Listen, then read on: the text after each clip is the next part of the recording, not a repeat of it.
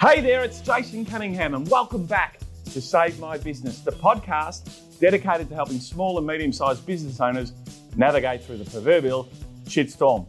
And today's podcast is a must-listen for all business owners because we are fortunate enough to have the CEO of the Chamber of Commerce, as my mum would refer to it as, or also known as Vecchi, in our company. Now, this guy is a bit of a rock star. He's been around the traps. He's an Essendon supporter, which I like him just that little bit more. Father of three, married, and doing some great things at the Chamber of Commerce. And you wouldn't believe it, but got his appointment 12 months ago and thought, oh, what a job I'm going to walk into as COVID went rampant throughout Melbourne, Victoria, Australia, and the rest of the world. His name's Paul Guerra, and we are fortunate to have him on. G'day, Paul. How are you? G'day, Jace. I'm really well. How are you? Going. What do you mean you just like me as an Essendon supporter? You've got to love me. Us Essendon supporters have got to stay together. We do, and we had a bit of a discussion off air before. And we're troubled, aren't we? We're troubled about the club. We've got a fair way to go. Now, Paul, what goes through your mind's eye when you accept a position at the start of COVID? Well, I didn't know it was at the start of COVID when I accepted the role. It's kind of crept up on us, but it was an opportunity to put back into Victorian businesses. As you said, father of three. I travelled the world with my career and I was lucky to do it. But at one point in my career, I said, I don't want my kids to have to do the same thing. I want to do what I can to help Victorian businesses be the best they can be and hopefully attract multinationals and therefore give my kids a career path in Victoria without having to leave Australia. Yeah. So that was the driver in accepting the role. I tell you, Paul, one of the reasons why I've been really passionate to get you on the show, and that is because ever since I can remember, my mum would always refer to the Chamber of Commerce. When mum and dad went into business probably, 35 years ago, and mum's first foray into business and her experience with dealing with employees and clients and contracts and all that, she'd always go to the Chamber of Commerce.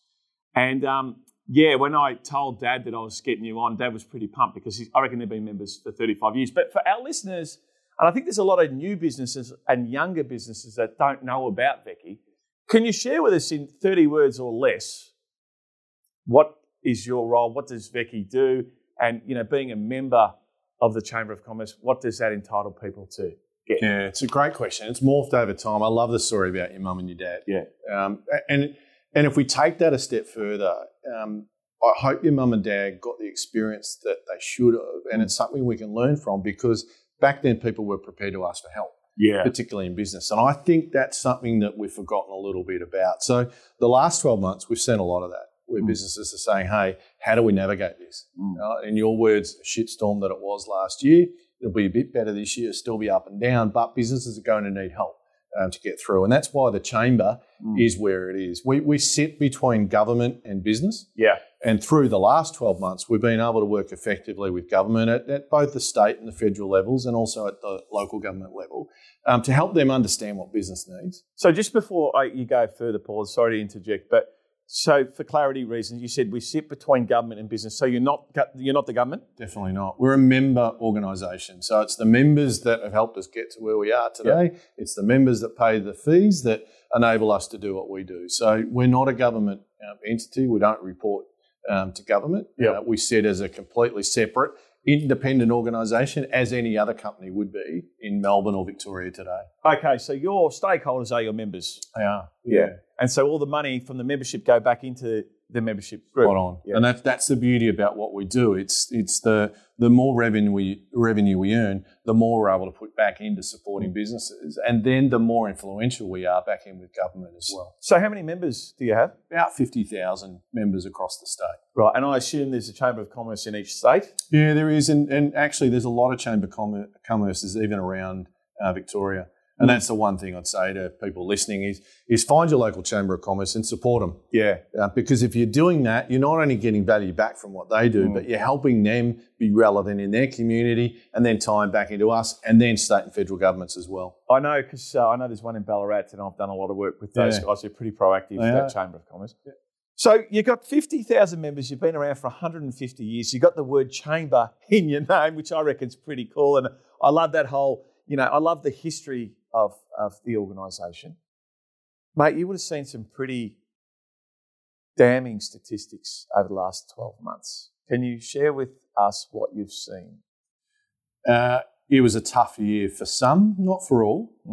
So there's good and bad in last year, right? So the good part was watching businesses, and I hate this word, but it's used a lot, pivot into new areas. The innovation that came out of business last year was just extraordinary, right? The ability to move to digital really overnight was extraordinary. The ability to adapt to new business models was extraordinary. Yeah. And there's a lot of businesses that have gone really well last year. They don't want to talk about it for fear of standing out for the rest of it. So there's a bit of survivor guilt in there.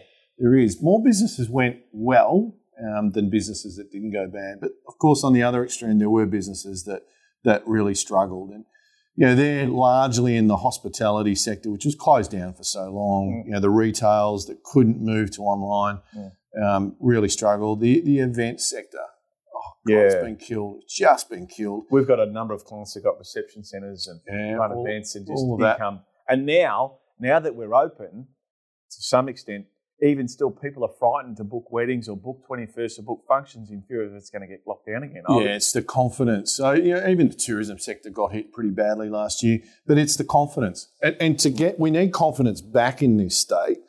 If we can get confidence, we will move ahead. We're starting to get there. The last 5-day lockdown, I'll tell you, knocked the shit out of everybody. Yeah. Right? It was tough. We were starting to fly. You've got to remember 12 months ago, Victoria was the engine room of the national economy. Yeah. Right? So as a state, we were flying. Yeah. Where we are now is not that. And we've got to get that back.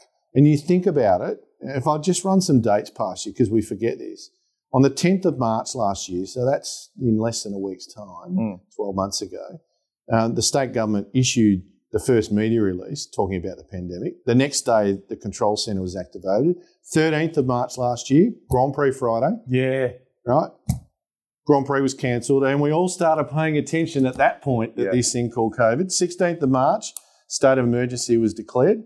22nd of March, stage 2 restrictions commenced, and you remember the line, hope we never hear this again. If you can stay at home, you must stay at home. 26th of March, we recorded the first COVID deaths, 3 in 24 hours. Then we hit our peak of the first wave on the 28th of March at 111 cases. We got through that. Late May came out of it. Things were looking good. 30th of June, virus got out from hotel quarantine. 7th of July, we went to the toughest of restrictions, stage 3 stay-at-home orders, meant to be for 3 weeks, went for 112 days. We didn't come out of it till the 26th of October last year. Yeah, wow. Right? And they're we forget it all because we got through it and we're resilient, but that's what's knocked us as a state. And then, of course, the previous 5-day lockdown, just as momentum was starting to be built, it knocked us again. So that certainty that you talk about is imperative for us to build our confidence back. You know what, Paul, can I just say this? Despite the fact that I got somewhat depressed during your monologue of the history, which I think is really important, right? What you've also done is you've enabled us and the listener to understand that term consumer confidence and business confidence and why that's important, because we'll often hear it or see it on the news, and financial commentators will talk about the importance of confidence, and often we don't relate what that means. But hearing what you've just said then really puts an underline about the importance of confidence. And can I share with you some real stories? And the other beauty in having you as a guest is you're not the government. You hear real stories. Your members are talking to you, and you are a representative of 50,000 members lobbying towards government and all the things that you guys are doing. But I'll tell you 2 quick stories. The first is we have a client who sells coffee in the city. And I went and saw him a couple of Mondays ago. And I went in there and I said, let's say his name's Joe Blow for the sake of this argument, but he listens to this and he knows exactly what I'm talking about. I go, so, hey, Joe Blow, how's business? And he goes, Jace, today's been our best day in almost 12 months. And I said, oh, yeah. He's got a couple of little coffee shops, very small little coffee shops in the city. He said, yeah. He goes, let me tell you that before the pandemic, we'd do about $3,500 a day. Yep. Coffees, danishes, toasties, and all that sort of shit. And he goes, and today's been our best day in almost 12 months. We did $600. Yeah. He goes, mate, I'm depressed. I can't do with it anymore. And see, various different commentators get on there and say, oh, we have got to pivot your business. It's very hard to sell a latte online, right? And they're all about the experience. Now, sure, they're wholesaling coffee and selling roasted coffee and all that sort of stuff. But, mate, standing behind the jump when you're used to doing $3,500 of takings a day down to 600, and that is a good day, is pretty depressing.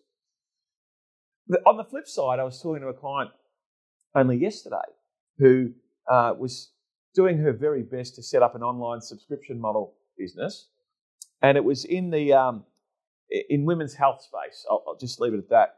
And she could not get any traction. And in actual fact, it's got to do with breastfeeding and how to breastfeed a child correctly and all that sort of stuff. And this woman is a perennial serial entrepreneur, and she set up a few businesses and done it really successfully. And then along came the pandemic, and her subscription went up to $2.5 million in the first 12 months. So there are some good stories out there. And I do like the phrase that you coined around, what did you call it? Successful, what did you call it? Feeling guilty by being successful? Yeah, survivor guilt. Survivor guilt, yeah, absolutely. So I do enjoy that phrase because it actually, I think it describes a lot of people. So the stories you described then, particularly the first one, they were probably the toughest phone calls that I had to deal with through the course of last year. And we all have friends that have been impacted badly. I've got a particular mate of mine that runs a really good hospitality venue. And when you've got your friends in tears on the phone, at wit's end around what it is that they have to do, and that hits you 3 or 4 times a day. It drove me to do whatever I could do, and still drives me today to do whatever I can do. I've got to say, there's a few ministers that deserve a particular call out for the way that they responded last year. Minister Pakula was just outstanding in the opportunity he gave me. Anytime, day or night, didn't matter, to take a phone call. The Treasurer, Tim Pallas, was brilliant.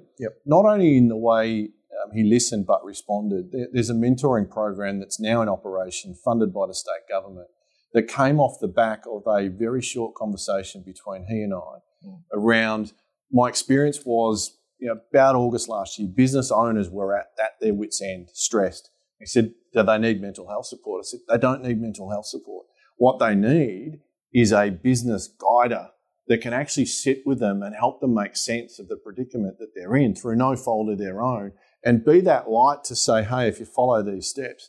How do we get access to that grant?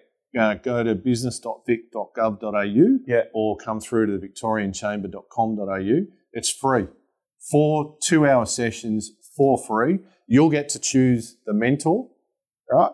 And then you get 4 sessions with them. You get to choose what sort of mentor you want. Do you want marketing? Do you want finance? Do you want business plan? Do you want something else? We'll match you, right? Then you pick. And the state government are paying for it. That's the power that the state government can do when they know what's there. Minister Pulford was extraordinary through this. And I've got to say, Treasurer Frydenberg, he was brilliant. So JobKeeper came off the back of some work that we did with him. And I didn't want to see, and no one wanted to see, those unemployment queues at Centrelink. And he acted pretty quickly. The lost carryback provisions that are there now came off the back of that conversation with a few business people around town. And we were pretty, we were in conversation heavily with Treasurer Frydenberg. Those 4 people, if you see them, pat them on the back or give them a cuddle. Because they were just brilliant in terms of the access, their willingness to hear about what was happening with business and respond as good as they could. Can I tell you, so thanks for sharing that. And can I tell you that if there's one thing about last year that I am very comfortable knowing, is that it did not discriminate. And despite the fact that some businesses were successful, they had other impacts. I mean, with respect, you kept your job, you got paid. I kept my job, I got paid. In our business, we fielded just as many phone calls as you, and we found ourselves working twice as hard for half the money. But mate, I still got paid. Right? I still had a job, I had a business, and my business was not going to fall over during it. I remember talking to a mate of mine I played footy with, owns 3 pubs in the north suburbs. 3 pubs, 60-odd, 70-odd employees. Income went from 100% to 0. And he had his employers go, oh, it's okay. You can just pay us out our annual leave. Now, as you and I both know, it's not always that a business is banking their annual leave and sitting it on their balance sheet in a separate cash account. he just didn't have it. And then along came JobKeeper and all that sort of stuff and helped him out. But just having those conversations with people in tears at 10 o'clock at night.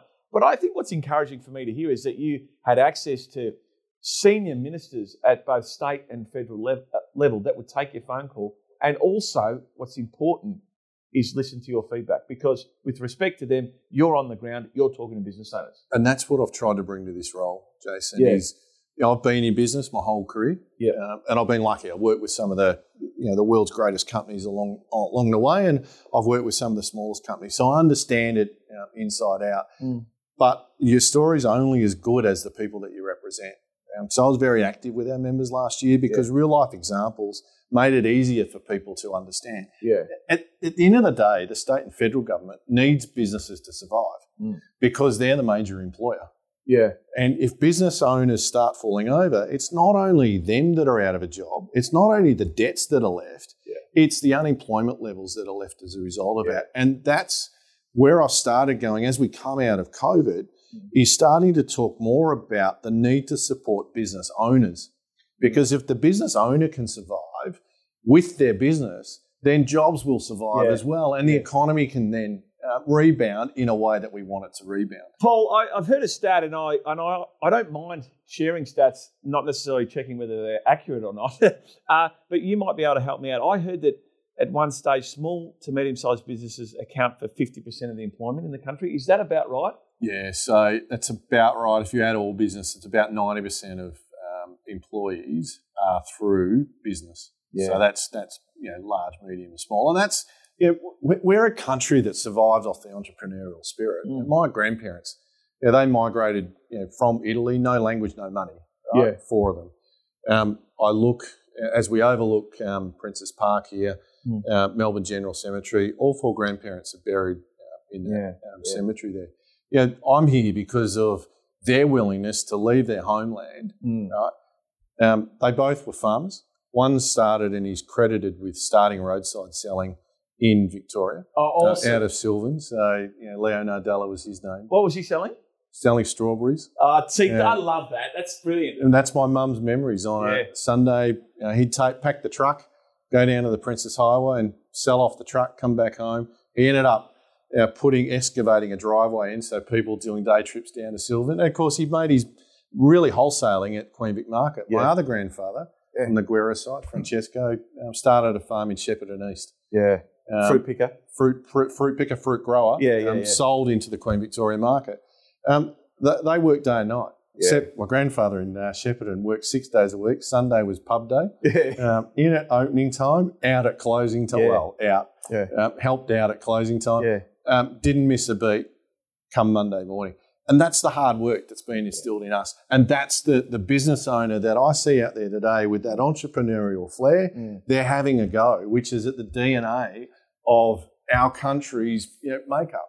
Having a go, supporting your mate. And that supporting your mate part, I saw it a bit last year. I want to see it a lot more this year. I think, firstly, thanks for sharing those stories. I think the epitome of small business is, hitching a van to the back of your car, pulling up on the side of the highway, saying, "This is my wares. Do you want to buy some?" I reckon, that's why I love going to local farmers markets.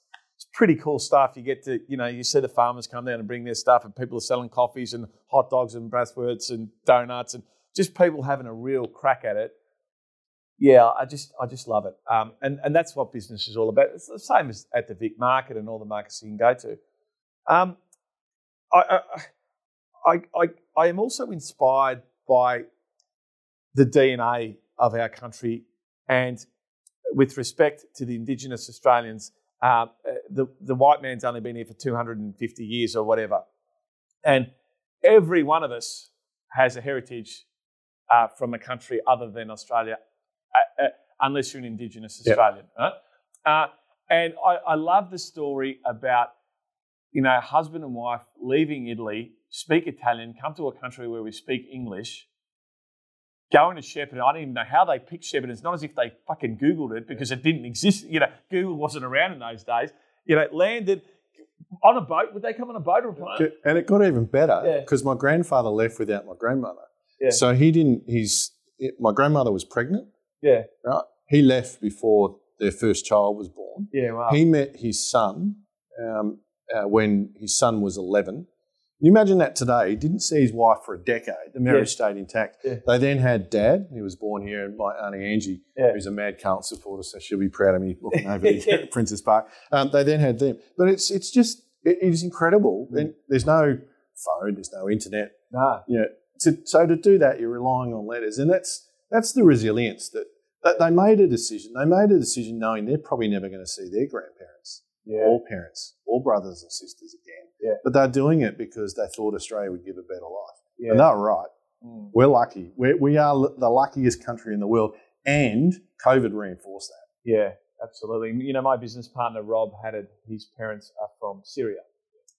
And when his father was alive, he used to tell a story as to why Syria is not an ideal sort of country to be walking around in. People drop bombs and fight and shoot each other. It's just a disaster.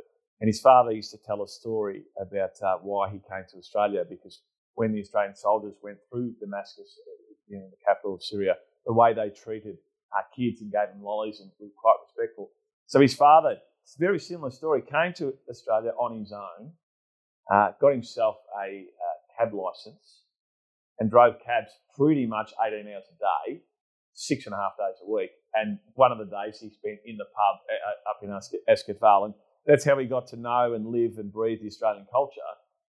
Which is a bit sad that we're all just pissheads in a pub, but really assimilated into the Australian culture. So when you were telling that story about your grandfather at the early openers up at the Chef Hotel or whatever, it reminded me about Robbie's dad.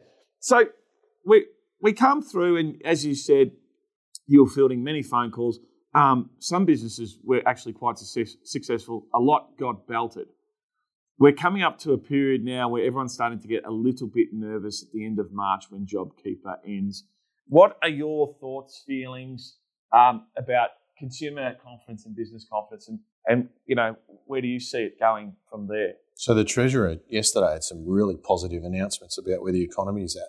Yeah. We're basically back as a country at pre-COVID levels. Yeah, right. Which is just brilliant. Yeah. Right? Victoria's lagging a bit, and that's the to-do. The next probably 4 months as JobKeeper comes off.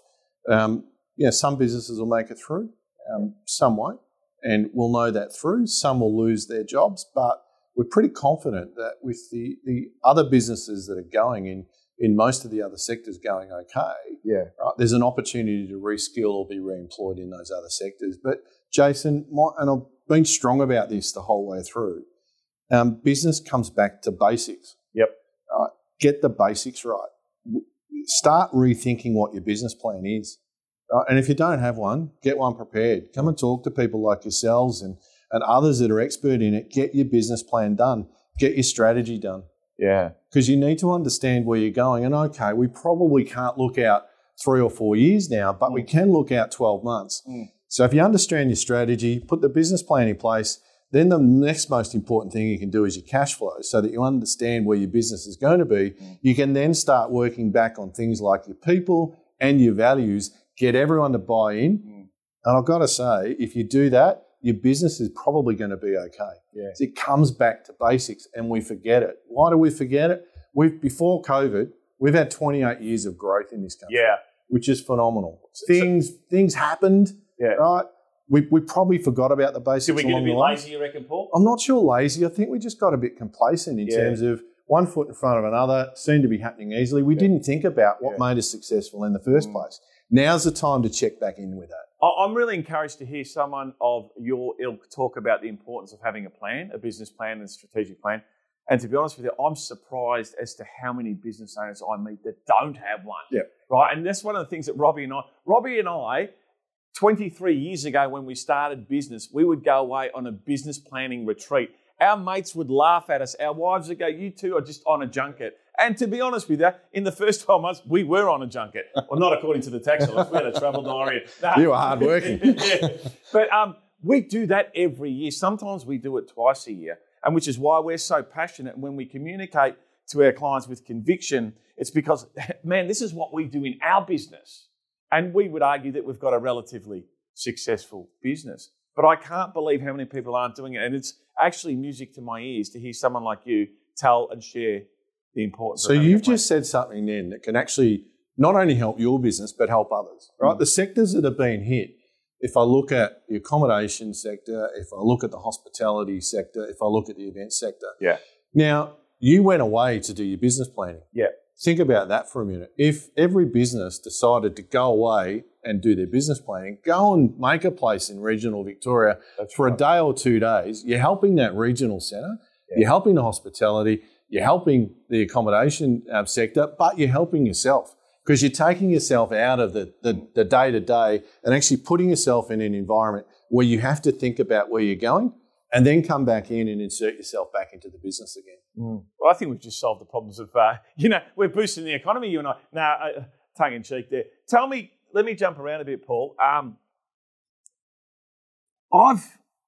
In my experience, for the most part, we are a creation of our family of origin.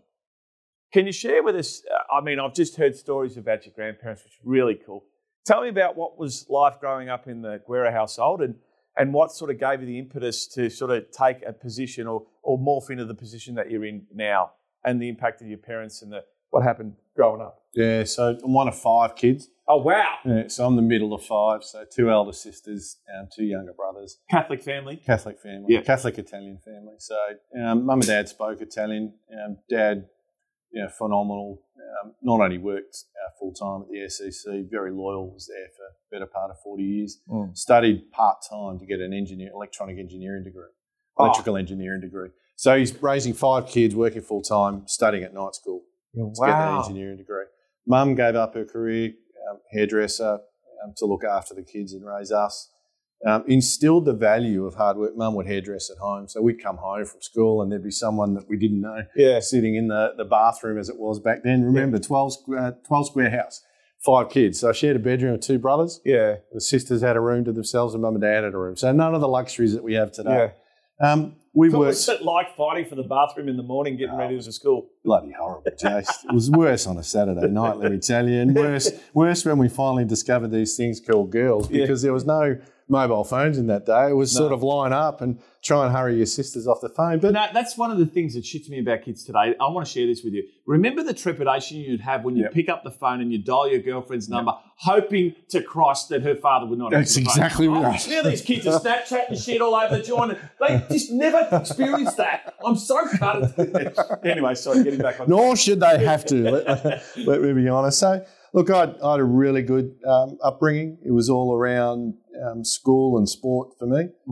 Lucky, good group of mates. Went to local Catholic primary school, went to the local Catholic regional college. Brilliant, loved sports. So it was good for me. Met some really good people that are still in touch with today. Went to university, Swinburne, did a electronic engineering degree. Funny that. Got no idea why. But anyway, I did that. I've got an idea why. But I met my wife there, which was just fabulous. So we've been married for 26 years and congratulations, going strong. So from there, I was lucky because I came through an era at Swinburne, and I was deliberate about it. They had this course that you were 2 years at school, 6 months out at work experience, paid, 12 months back at school or uni, 6 months back out at work experience, and then paid, and then 6 months back at uni. I had a number of jobs. I worked at VFL Park, parking cars as well. So I was a supervisor out there, locked up a local hall, worked in a bottle shop. But that's all the upbringing that the family, even school holidays, going through school. I had 2 uncles that were carpenters, and I looked up to them. I wanted to be a carpenter in my time. So I'd work as a brickie or as a framer or as a finisher inside. So that was good fun. Graduated, was lucky enough to join Motorola, which back then no one knew what it was. It became a global relevant company, worked up through from, I wasn't much good as an engineer, to be honest. But I did roll out some pretty large projects of significance across the country and in this state as well. And then moved into sales. Loved it. Interestingly, the reason Motorola's in this country today is off the back of a deal that I constructed and eventually closed with the state government, which was a build, own, operate of the police, fire and emergency radio network, which became also the data network as well. Oh, cool. Imagine a kid as it was back then from Melbourne, telling the powers that be in Chicago of this juggernaut that actually the business model can be improved if we move to a build, own and operate model. Fortunately, they agreed and there we were. I spent 17 years with them, ended up running Asia Pacific for Motorola, running the channels division, and that's where I found really my love of small to medium business because I was working with them across Asia Pacific. Came home, I decided Australia is the best place in the world and that's where I was going to be. Ran the Victorian division and channel partners for Vodafone. Then I stepped out after 20 years and had a break. I just consulted for a bit. Just, what am I good at? What do I enjoy doing? That was good fun. Helped a mate seller, jumped into, restructured his business and helped him sell it. So I was at the pointy end of small business. Then I really lucked in because I was employed as the managing director Asia Pacific of the largest healthcare company in the world, which no one's heard of. It is today the 7th largest company in the world. It's a company called United Health Group. Trades at about 330 US on the stock market. It turns over about $250 billion annually. So they're just going okay? Just going okay. And it was great for me because I got an insight into health, but importantly where health meets tech. Well, and also it's an enormous business turning over $250 billion. You're in a juggernaut. And I had the privilege of running Asia Pacific. Got to understand mental health firsthand through that because that was the first business. And then, we're looking at all sorts of expansion. If, put it in perspective, if Medibank had trade sailed instead of listing, we would have bought it. And we're in conversation with the federal government about that at the time. Right. So that's the size of the pockets that I had. The role was great, but I was on the plane every other day. So, and the daughter was going we wouldn't give to get on a plane right now. Oh, exactly. So finished there and ended up, I chaired the board of the Queen Victoria Market for 7 years. Ended up running the Royal Agricultural Society of Victoria and the showgrounds, which was just brilliant. And then here I am running the Victorian Chamber of Commerce, which is, I tell you, it's a privilege. There's not many organisations that are 150 plus years old, not many organisations that have such an impact on where Victorians is going to go. And not many organisations that have the privilege to deal with business on a day-to-day basis. It's fabulous. It's very heartwarming to hear you speak the way you do with so much passion about business. I want to take you to the businesses in the quadrant that is the CBD. And we have a few of those clients. What does the forecast, like the city, I was there 2 weeks ago and you and I can look out my window, what are we, a K and a half as the crow flies from the centre of the city. What do you see the forecast in the future like for these guys? There's an old saying, adapt or perish. And there's nothing truer than what I see in the CBD now. There's no point hoping that the CBD is going to come back to what it was. It's not. It's going to be different. And it's going to be different because businesses have worked out that they don't need their employees, particularly in the CBD businesses, back in every day. We learned a bit last year, and one of those was that you actually can work at home effectively. Now, I don't think any business wants to flip to full-time employees at home, but I think we'll settle, and we're starting to see this around different parts of Australia and the world, probably 3 days a week in the office. That's what I was thinking, 60-40. So, and that 60-40 might be 3 solid days or might be 10 till 2, 5 days. I think we'll experiment with that a bit. Now, if that's the case, it means the footfall in the city through the day is going to change. Right. So businesses that rely on the footfall need to think about what that means for them. Go back to the business plan. What does that mean for you? The night economy, I think, will stay strong. That's what I'm hearing. And it has been strong. I think, and those iconic restaurants, they will help pull people in. The City of Melbourne is starting to move towards, the office space will be what the office space is. What else can we do to attract people back in to the city? And that will be important. Once the events start to roll again, that will help. And I think it's time to rethink our tourism strategy. Tourism in this state's relied on events. If I compare it to Sydney, Sydney's tourism has actually relied on the Harbour Bridge and the Opera House and the beaches. Well, in COVID, they didn't change. They're still there. In COVID, our events didn't occur. That's right. If I look at South Australia, their tourism strategy is actually very good. Tassie is very good as well. We need to redefine that. We do battle, don't we, Melbourne, for tourism? We shouldn't because we have great events. But I think we need to adapt now to have an events strategy. That's kept us strong. But then also a tourism strategy. It's probably going to follow where Tassie is at with that nature base and the food and wine, because we've got some fabulous food and wine. Yeah. But let's start thinking about how we do that. It comes back down to, as we do that, the city can then recreate itself. Yeah. And look, it's morphed over 200 years. Yeah. It'll continue to morph again. So I'll come back down to adapt or perish. Hoping for yesterday isn't going to work. No, okay, that's brilliant advice. I'm sitting across the table from a bloke who, there's no doubt in my mind, you're a planner. You love a plan. I reckon you plan for the plan. Tell me, with your team and what sort of planning you guys did about how to help your members and what's your role, because well, I was going to say your role changed. Well, it sort of did, because you started day one and then a week and a half later, then the world went crazy. Tell me what happens in your business and how you guys plan. And I'm also keen to hear, Paul, what you think are important leadership traits for you as a CEO. Yeah, so on the planning one, I started in February last year and really didn't understand enough about the Victorian Chamber of Commerce, and probably don't have as good an understanding as what you would expect the CEO would have 12 months in, but that was the circumstance. We jumped into what we thought our members needed. We were highly planned last year, 7 o'clock every day from the time the COVID crisis hit. I had a planning call with my head of policy and advocacy and my media manager, and we would work out if we were going to play that day, where we were going to play, what we were going to say, what we needed to say on behalf of members.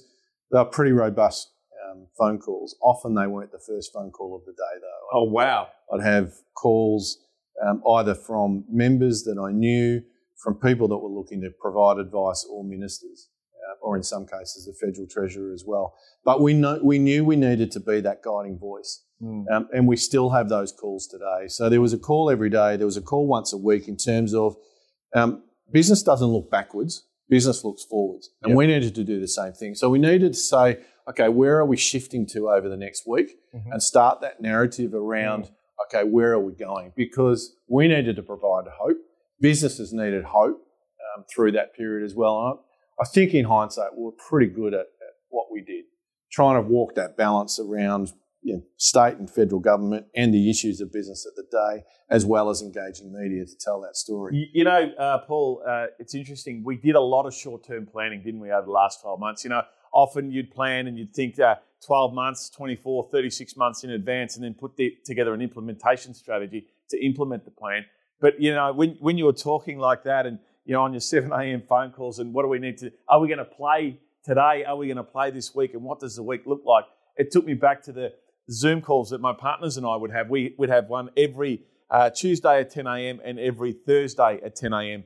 And, in our world, and I mean, everyone's world was impacted. There's no doubt about that. But one of the things that we had to do was we had to learn all what these government initiatives were, because, JobKeeper was announced. Our clients were ringing us going, what's JobKeeper? We go, can we get back to you in 24 hours? Because we had to learn it ourselves. And so, that was forever changing. And the planning was so, the next 5 days or the next 2 days. And then how do we disseminate the communication out to our customer base? How do we communicate with them? And I'm glad we started this conversation off when you reminded us the timeline of events, because we forget. Yep.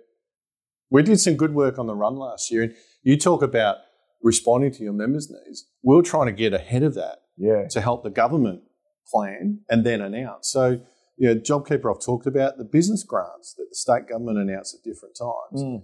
There was literally 5 people on the Zoom call that was working those through. There was Paddy O'Sullivan, who was the CEO of the AHA, brilliant guy. There was myself.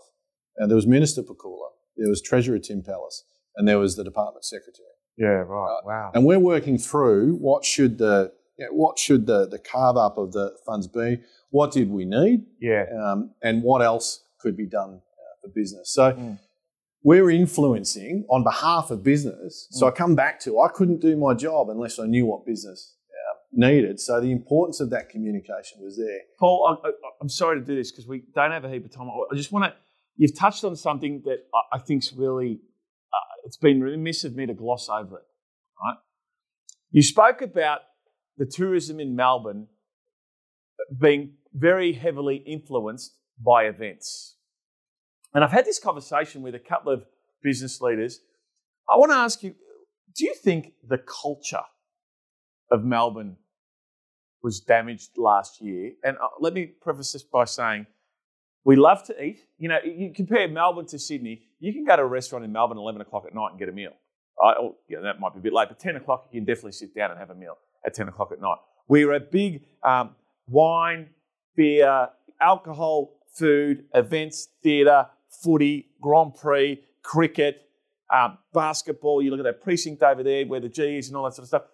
That was all taken away from us. And I have this opinion. I feel that our culture as people was impacted. What are your thoughts on that? So I reckon our confidence was impacted.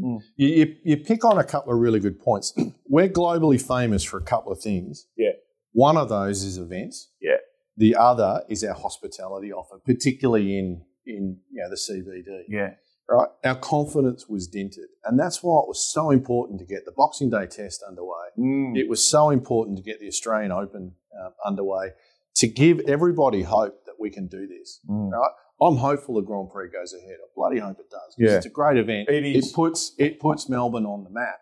Internationally, it does. Internationally, well, even here, that's the rallying cry. We missed footy last year. Yeah. We didn't see one game in Melbourne. Yet it managed to continue. We didn't have crowds at races last year. Yet it managed to continue. We want to go back to that. That is our DNA. So our confidence has been dented through it, largely because there's still a lack of information around the true COVID and what it actually is and where it sits in the community today. Because I'm now reminiscing of what life was like 24 months ago. You come out of the Boxing Day test, into the Australian Open, into the Grand Prix, into footy, and we love footy. Out of footy, we have finals, we have Spring Carnival, and along the journey, there's basketball being played. It's actually the lifeblood of, if you don't like sport, you might be a bit challenged. Well, our arts sector is brilliant. If you look at the National Gallery that we've got here, the Myer Music Bowl and what they're doing, Melbourne Park. That precinct, Melbourne Olympic Park, it is probably the best precinct in the world. And if you look at our university sector, as a sector, I challenge anyone in the world to come up with a better sector of universities than what we've got here. And then that spills to the Parkville precinct, not far from here, with the Meditech area as well. Yeah. There's a lot to love about our state. And then you start going into regional Victoria and the Food Bowl and the livability out, sporter skiing as they do up on the Murray snow skiing not too far away at Mansfield or on the Highlands. We've got there's a reason we were the engine room of the Australian economy 12 months ago. And there's a reason the people haven't changed here. Yeah, we're a bit bruised. We're probably a lot bruised in some areas, but we can get back if we do the planning. Yeah, that's right. And we are a resilient bunch, Paul. I've got two things to ask you. I want to touch on the important traits that you think leaders successful leaders carry with them in their kit bag. Can you share with me some insight there? Yeah, be yourself. That's my first one. Is don't try and pretend that you know everything. You don't need to. Yeah. It's that humility to say, I don't have the answer to that. So that relies on a leader being prepared to employ people that are smarter than them, that are experts in their field, and then take their advice. I've seen too many leaders along the way that are too arrogant to actually take that advice. They go and pay all this money for good people and then don't let the people perform. So that's the first thing I'd say. You've got to be planned, but you've also got to be prepared to adapt as the circumstances change as well. And I'm big on values. Yeah. You can't have culture unless you have values. People talk about culture. They probably don't understand it. Culture is an outcome of living your values or not. Because you'll get a culture in an organisation whether you like it or not. You can be deliberate about it and set the values and make sure everybody lives to that and call them out when they do, call them out when they don't. You'll get a culture based on the values that you're prepared to live. Yeah. And that's got to be an important trait of the leader.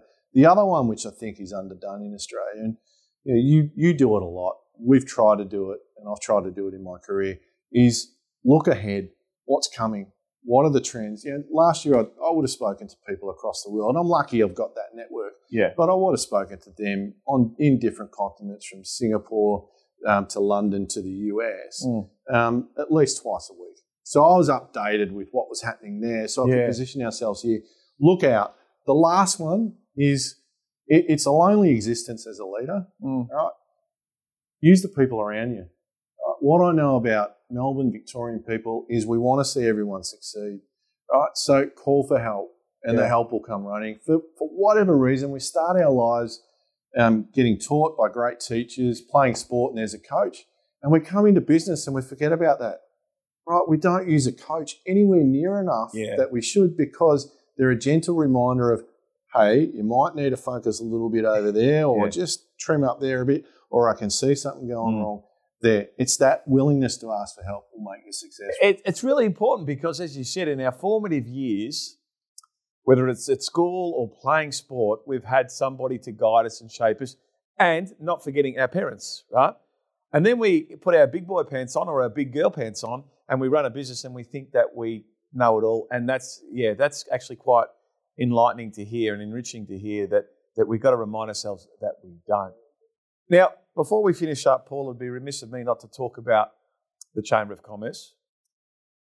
Tell me the benefits of being a member. And this podcast is not about advertising the Chamber of Commerce at all, but what it is about is it's an organisation that means something to me because of the influence it had on mum and dad's business. And now, I know that we can become a member and tap into the HR resources and all that sort of stuff. But can you share with people listening that aren't a member of Veki, what are the benefits? Yeah, look, there's many. For starters, you join a business cohort. Second thing is you can tap into IR, industrial relations and HR advice. We can represent you at Fair Work, for example, if you have some issues with staff.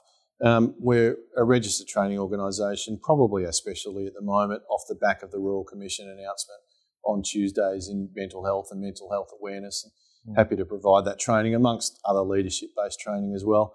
And then we haven't advertised this enough, but we're the largest provider of apprentice and trainees in the state. So if you're someone looking to put on apprentices or trainees, come and talk to us. We'll help you do it, but we'll also help you access the government grants that sit around that as well. So we're a really interesting organisation. The last part is if you need to engage with government, and this is probably more the medium to large businesses on distinct areas, we have the ability to do that because we've got a team of really smart people that understand how government think and then can put that back in a way that government can understand. And I would have thought that you've got a reasonable relationship with the government, considering that you're having 7 a.m. phone calls to talk about the grants that could help for retail and hospo businesses in town. Hey, Paul Guerra, we've gone for about 45, 50 minutes, mate. This has been outstanding, and I know how busy you are. And I really do appreciate your willingness to share everything that you've shared today. And so on behalf of myself and my partners at the practice and all our listeners, thanks very much, mate, because that was an outstanding podcast. That's a pleasure. It was great to be here and good luck with what you're doing. You're inspiring people not only across Victoria but across Australia with the stories that you're telling. And that's one of the other DNAs of Australia is our ability to tell a story. And, mate, you do it really well. Thanks, Paul. Great to be here. You too, mate. Thanks, buddy. See ya.